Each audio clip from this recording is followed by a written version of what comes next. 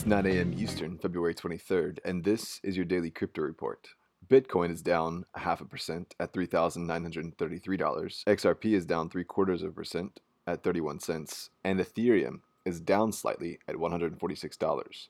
Those are leaders by market cap.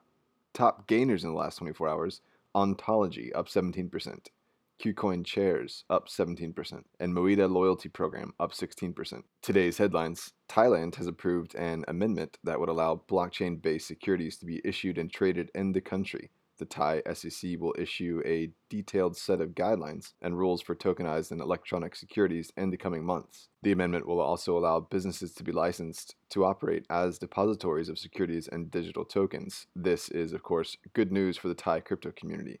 Well, if you'd forgotten about BitConnect, the exchange and token project that shuttered in January of 2018, the FBI has not, and they're now soliciting voluntary information from those who invested in the project via a questionnaire on their website. BitConnect faced criticism for resembling a Ponzi scheme and closed after receiving cease and desist orders from securities regulators in several U.S. states. The FBI issued a statement this week making reference to the guarantee that BitConnect had given its investors of a 10% total return per month on their investment following a tiered investment system.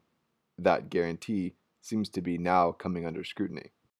Samsung is making waves in the community for its ambitions to store cryptocurrency private keys on its new S10 phones. The Blockchain Key Store app appears to allow payments to merchants, digital signatures, and crypto storage and transfers. The app specifies that the key store generates and stores a private key based on blockchain and a secure sector built into the device, so it can securely sign and store cryptocurrency transactions using blockchain. Whether this new key store is secure has yet to be proven, but it's backed by the Samsung Knox service, which is a U.S. Department of Defense security certified service, and it's equipped with a physically unclonable function. This is a promising step towards mass adoption, as one of the major roadblocks is seen to be custodial services. And finally, CasperLabs, a new startup in New York, has launched with the aim of building a new blockchain based on a version of proof of stake. The Ethereum Foundation researcher Vlad Zamifer will lead the development.